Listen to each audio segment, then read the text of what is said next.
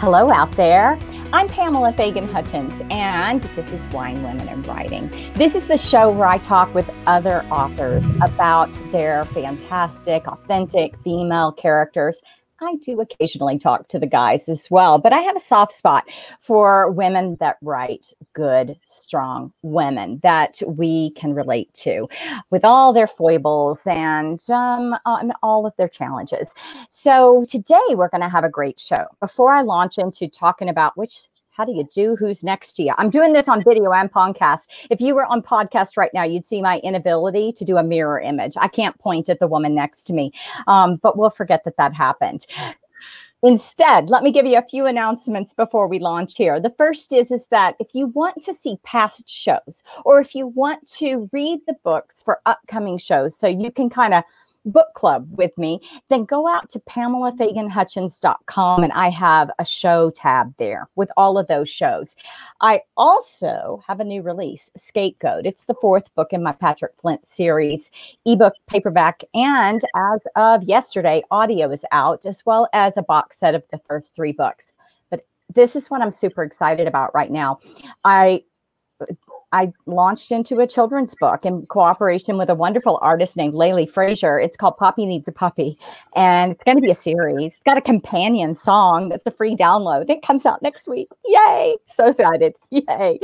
The things that get you super, super pumped up. And last but not least, there's one spot left in my October 20th through 22nd virtual retreat. It's for writers. So it's marketing and advertising for publishing success. If you want in on that, go out to my website, PamelaFaganHutchins.com, and there's a writing retreats tab that you can navigate to. Enough about me. Let's get to the good stuff. Today, I have a writer that I read. So if you're thinking, okay, Pamela has all these guests, what does she really read if she gets the choice? I read Carrie Ann King. And that's who I have on the show today. Carrie Ann King, my friend and author of new release, A Borrowed Life. Welcome back to the show, my dear. Hi, thank you so much. I was super excited to get to come talk to you again. It's fun to talk to Carrie. And Carrie Ann, Carrie, whatever we're calling her in this iteration of her many writing personas. But for books like A Borrowed Life, for women's fiction, for straight up general fiction, it's Carrie Ann King. Do we want to mention that other hat and just briefly that you do other things? Yeah. Yeah, absolutely. It's perfect because it's Halloween. Yeah. So I've been actually kind of pumping those books. So as Carrie Schaefer, I also write a weird, quirky, dark, kind of maybe horror, but not really. I don't know. Cross-genre fun series called Shadow Valley Manor. And I have discovered recently that there's this whole new kind of like genre that they're calling paranormal women's fiction, which has characters who are 40 or older in the paranormal world. And I am loving this because that's my main character, Maureen, has been always considered a little too old. So now she's perfect. It's always been about the 20-somethings. This rocks. Oh my gosh. So thank you for introducing me to that. I just love, it's kind of like my Poppy Needs a Puppy kids book. It's really fun when you get to just say, I'm going to do something totally different. And at the same time, it's awesome when you get to really delve into that which people love that you do, as they love the way that you do these all the feels, highly suspenseful books that you do over in the fiction space. So let me just get this out of the way first. Last year, guys, I got to tell you, I did a top 10 for the year of all of my favorite books that I had read for my show. Hint, there are a lot. I read the books for all the guests, which are one a week. So that's 50. And then I read others for people that are trying to get on the show that don't. And then some that I just wish I could have on the show. And Everything You Are by Carrie Ann King was in my top 10, hands down. And it's up for a number of other great awards as well. So that was my best of 2019. I have high expectations for A Borrowed Life. I also saw that you had an announcement of a kind of a cool award or honor that you got recently. If you could tell us about it before we talk your book. Sure, absolutely. I was delighted, honored, and a little in awe, honestly, to get nominated and then elected as the 2020 Writer of the Year for the Rocky Mountain Fiction Writers Association. So, I've been going to that conference for 7 years now, I think. And every year I'd sit at the banquet and go, well, maybe someday that'll be me up there giving the speech. So this year it was me, but not up there. So I gave my speech on Zoom, which is not the same as to a room full of half-drunk, happy writers, but it was okay. It was good. Maybe they were half drunk anyway. Yeah, probably, right? But how perfect for a writer that you didn't have to really go in person. This is good. Yes, I included in my acceptance speech that I used to wonder if I did win what I would wear and would I go buy a new dress, and then added, now you all get to guess if I'm even wearing pants. So. Sorry, that was really loud, but that was funny. So Carrie writes horror. She writes women's fiction, and yet she's so freaking funny. Do you ever write straight up comedy? No. I don't know how to do that. And honestly, sometimes when things get funny, my humor tends to be in the situation more than anything. And I should just say right here, horror, it's so funny when people call my books horror because I don't read horror. I just ran into that this week. Somebody asked me to blurb something for them. I was like, yeah, I'll read. And then I had to email her and go, I don't read things where everybody dies. And no, I don't read it. I don't write it. I'm like, no. Paranormal women's fiction. That's what it is. Well, I would love for you to tell everybody about your new book. Sure. Serious themes in this new book. So, A Borrowed Life. So I get to show you, if you're looking at this beautiful cover that they made for me, which I am in love with, there are serious themes. And yet again, there's a whole fair lot of humor in this book. And I love hearing that from readers, that they also laughed. So A Borrowed Life is the story of a woman who married young, a fundamentalist pastor who has really been very controlling throughout her life. So she has spent the last 30 years basically meeting his demands, taking care of her now adult daughter, and catering to the congregation. He dies suddenly, and Liz finds herself in this position of, now I could, if I'm brave enough, go out into the world and do some things and find out who I really am. She's held back by her adult daughter, who responds to grief and her father's conditioning by trying to keep mom from changing at all. And she's inspired by her next door neighbor and soon bestie, Val, who drags her out to join a community theater event. And so it goes from there. But Liz really is challenged to explore and find some new things. And then, of course, as we're in the middle of finding a brand new life, obstacles happen. Well, we'll talk about the obstacles in just a second, with no spoilers that aren't out there on the cover available. Yeah. But I have to say, because you and I've talked about these things before, that this is a book that I suspect has been a while coming for you, in the sense that you have dealt with unexpected loss. And did you use that in creating Liz? I did, but I didn't mean to. So let me tell you. So there is a spoiler, and I'm going to mention the spoiler because that was where the idea of the book came from. It's not really a spoiler. It's on the back cover. We decided it wasn't a spoiler because it's really an integral part of the setup of the story. So as Liz ventures out into the world, she hooks up with a sexy guy, and midlife, widowed, wife of a pastor with a whole small town congregation watching everything she does, she finds herself pregnant. That was the seed of the idea of this book. My very first idea for this book was, I'm going to write a story about an older woman who gets pregnant. Because for me, that would be like total nightmare city, right? So it's like, yes. what would you do? So that was where it started. And I thought it was going to be kind of light and fun and easy. And then I started getting into writing and I was like, well, how would this happen? And then I realized her husband died. And then I'd given her this whole controlling religion thing. And all of a sudden I realized, oh my God, I am keeping distance from this book and it's not really working. And the reason I'm keeping distance not really working is I have had these experiences.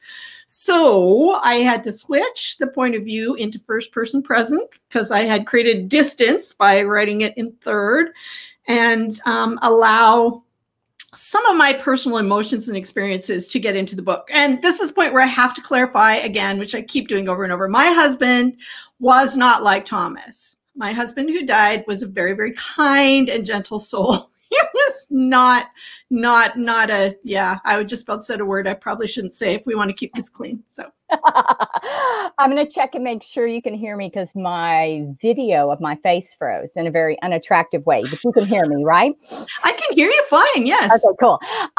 Yeah, that's an important clarification, but yet I would think that anyone that experiences loss of someone close to them has to question whether they're the same person coming out the other side of that loss as they were before it. Right. And even before the relationship, whether you want it or not, life hands you a do-over and what are you going to do with it? Right. And exactly. So to explore that had to be terrifying for you. Honestly, I mean, how much truth serum were you ingesting as you were digging into these emotions? Oh, a fair bit of truth serum, but the truth is this. So in another life outside of writing, I am a licensed mental health counselor. And I'm pretty used to journaling, doing my feelings and all of that. So there were no huge surprises for me. It was just kind of, being willing to, I'm a private person. I talk really freely about a lot of stuff, but my emotions, especially really strong grief type emotions, I like to keep those to myself. I don't like to do my grieving in public. So it felt vulnerable.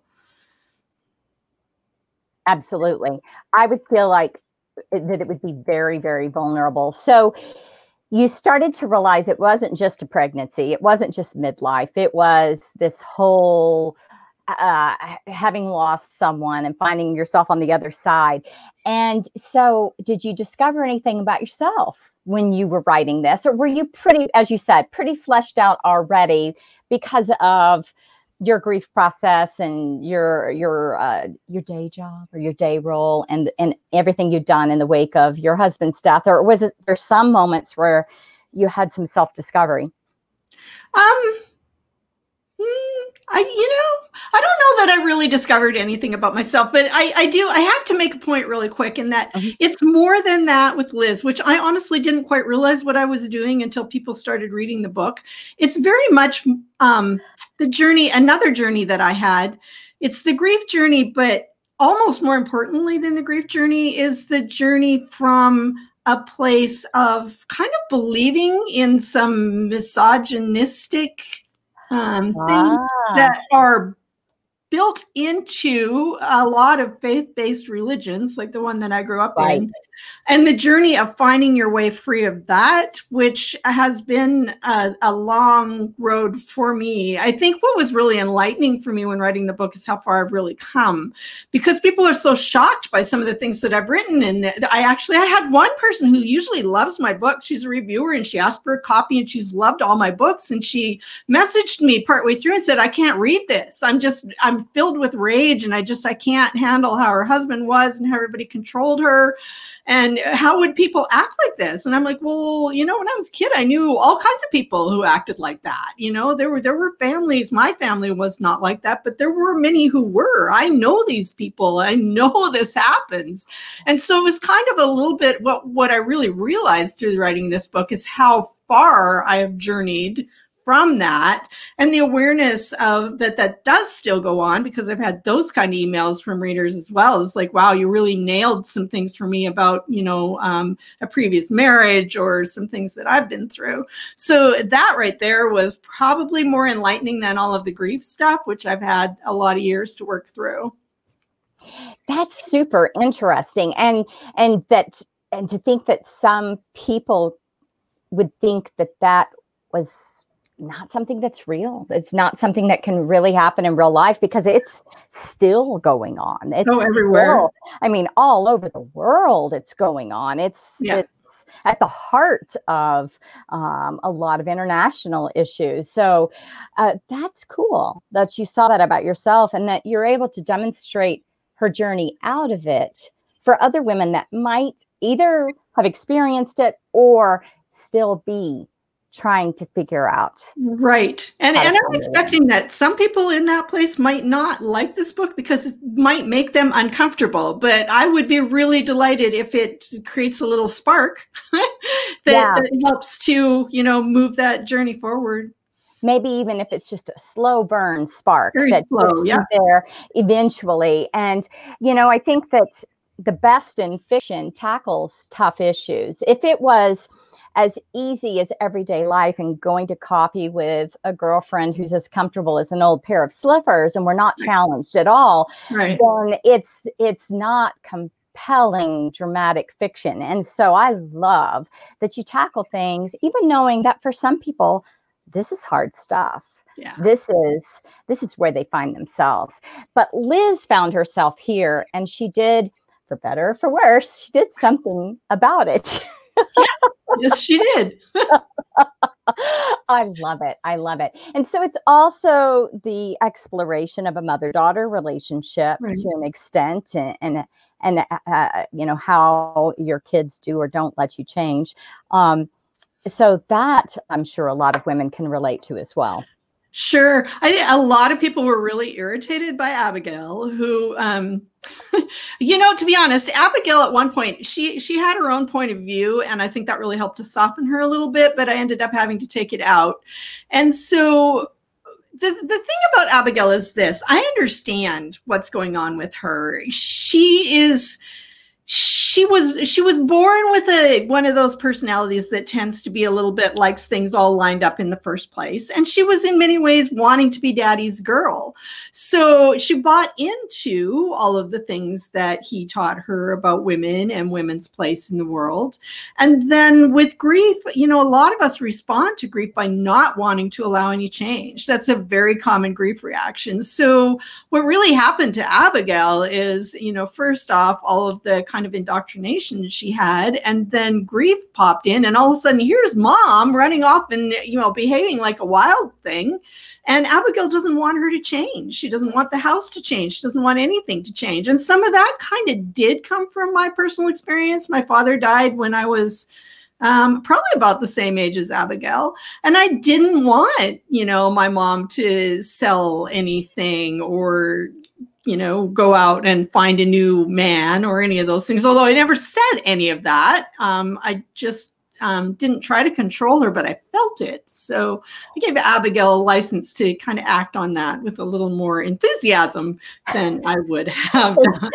Than you exhibited. Well, and even for families that haven't experienced that kind of tragedy, I think about like our teenage daughter, the last of our 5 kids, when we moved out of our home in Houston to a new home the month after she graduated from high school. Her reaction was very poor. That changing the very fabric of your childhood, what you expected to be able to count on, whether it's a marital situation or the death of someone, or whether it's even a home, is absolutely. You think they're all grown up, but not so much. They may look grown up on the outside. Not so much. Not so much. There's a kid lurking in all of us everywhere. There's somewhere. Absolutely, for sure. So now, after a book where you tackle, and let me ask you this. I was very interested when you said this. So changing to first person present point of view, and did that solve for you the problems you were having getting close to the subject matter? Was that the magic bullet? Yeah. Yeah. It's funny because I usually do write first person present, and I had kind of just instinctively distanced myself. So one of the things that I love about first person present is it forces me as the writer to put myself behind the eyes of my character. What do they see? What do they feel? What do they hear? Where are they? What's going on in their world from their perspective? So it gives me an immediacy, and as the reader, I believe it also gives you that you don't get from other point of view.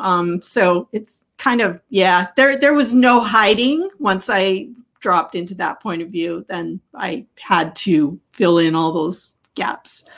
Yeah, I love that. And I have always loved reading first person because of that. I've been writing in third person for the last few books, and I miss the first person. Yeah. I think I'm going to have to go back to it, but I love reading your books with first person present. Now that A Borrowed Life is having its moment and it's journeying out into the world and finding its readers, what is next for Carrie Ann?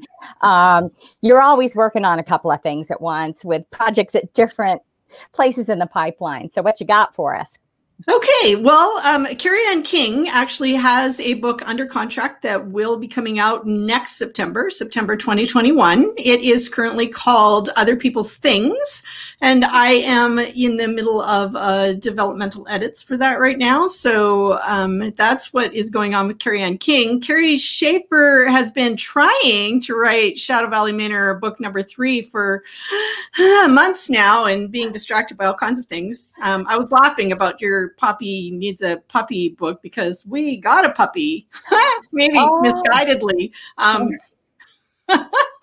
What kind? She is a mom was golden retriever Labrador cross, and we don't know about dad. She's very adorable, but puppies are a lot of work. We got her right before my book launch, and she has decided, this is really funny because I'm not really the dog person. I am the cat lady. I adore my cats. Yes. Yeah. And my partner, the Viking, really needed a dog. So our last dog departed to the other plane of existence, wherever dogs go. And he just kept, we need another dog. And I'm like, really? Do we really need another dog? So I started looking for him. We were looking at shelters, couldn't find a dog. COVID dogs apparently are a thing everybody's adopting. So then these puppies came up. And I was like, oh my God, really, a puppy? And then, well, can't find another dog. Okay, we'll do a puppy. Well, now here's the really ironic thing. Guess who the puppy has decided is her person? You. Yeah. You. That's so sweet. You're a dog person, whether you want to be or not. You want to be or not. She wants to sleep in my lap, and she whines outside the bathroom, even when he's sitting right there. It's just like, oh dear. Is it hurting the Viking's feelings, or is he secretly charmed? Both. I think both. He keeps calling her a wussy, but then I came home, like the first time he caught her, I let her sleep up on my lap on the couch. He made comments, and then I came home. I'd gone somewhere and came back to find her asleep on his chest in the recliner. So, Yeah, it sounds like she wormed her way into both of your hearts. Yeah. Yes. How did the cats like her? Sorry, I didn't hear that. How did the cats like her? Oh, we're still working on that. We have a mean cat, our oldest cat. She is just, she had our last dog was actually a Ridgeback, a big, mean kind of dog who was so frightened of this cat that he would not walk down the stairs if she was sitting at the bottom. So far, we're working on that one. My cat, my black cat, is just making himself scarce. He was friends with the last dog, weirdly enough, but puppies are unpredictable and don't do well at the staying still thing. So we're working on it. They dart, they nip, they want to tackle, all those things. I know, but how much fun. Oh yeah, and we're working on it. And she slept all night last night. This is like, it's a big thing. Yeah. So Carrie Schaefer can start writing Shadow. Her next book her next book now that we've got some sleep. maybe. Yeah, well, I've half drafted that book. It's like halfway to word count. I just, keep getting, so I have finished my developmental edits and then I'll be back to that. I plan to have it out by the early next year at the very latest. I'm on it. I love it. And I love you. And I love that you've been on the show again. This was fun. And I hope A Borrowed Life is a huge success for you, as it deserves.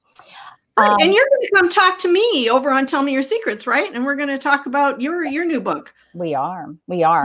I look forward to it. And for the rest of you out there, I have an exciting announcement. Wine, Women, and Writing is a solely owned and copyrighted production of Authors on the Air Global Radio Network. And don't forget that you can go out to my website, PamelaFaganHutchins.com. You can get those past shows. You can get, if you forget the name of the book, you'll see Carrie Ann King, A Borrowed Life. So you can pick that up. And you can also find my books, which are ebooks are free on Kindle. You can get the paperback and audio anywhere. Ask if they don't carry it. And I believe the same goes for Miss King across from me. All right. So with that, I wish you all a great week and leave you with, hold on, let me pull up the last banner. Carrie Ann King, A Borrowed Life. You can get it and let her know what you think about it. All right. Carrie, thank you. Thank you. Bye, everybody.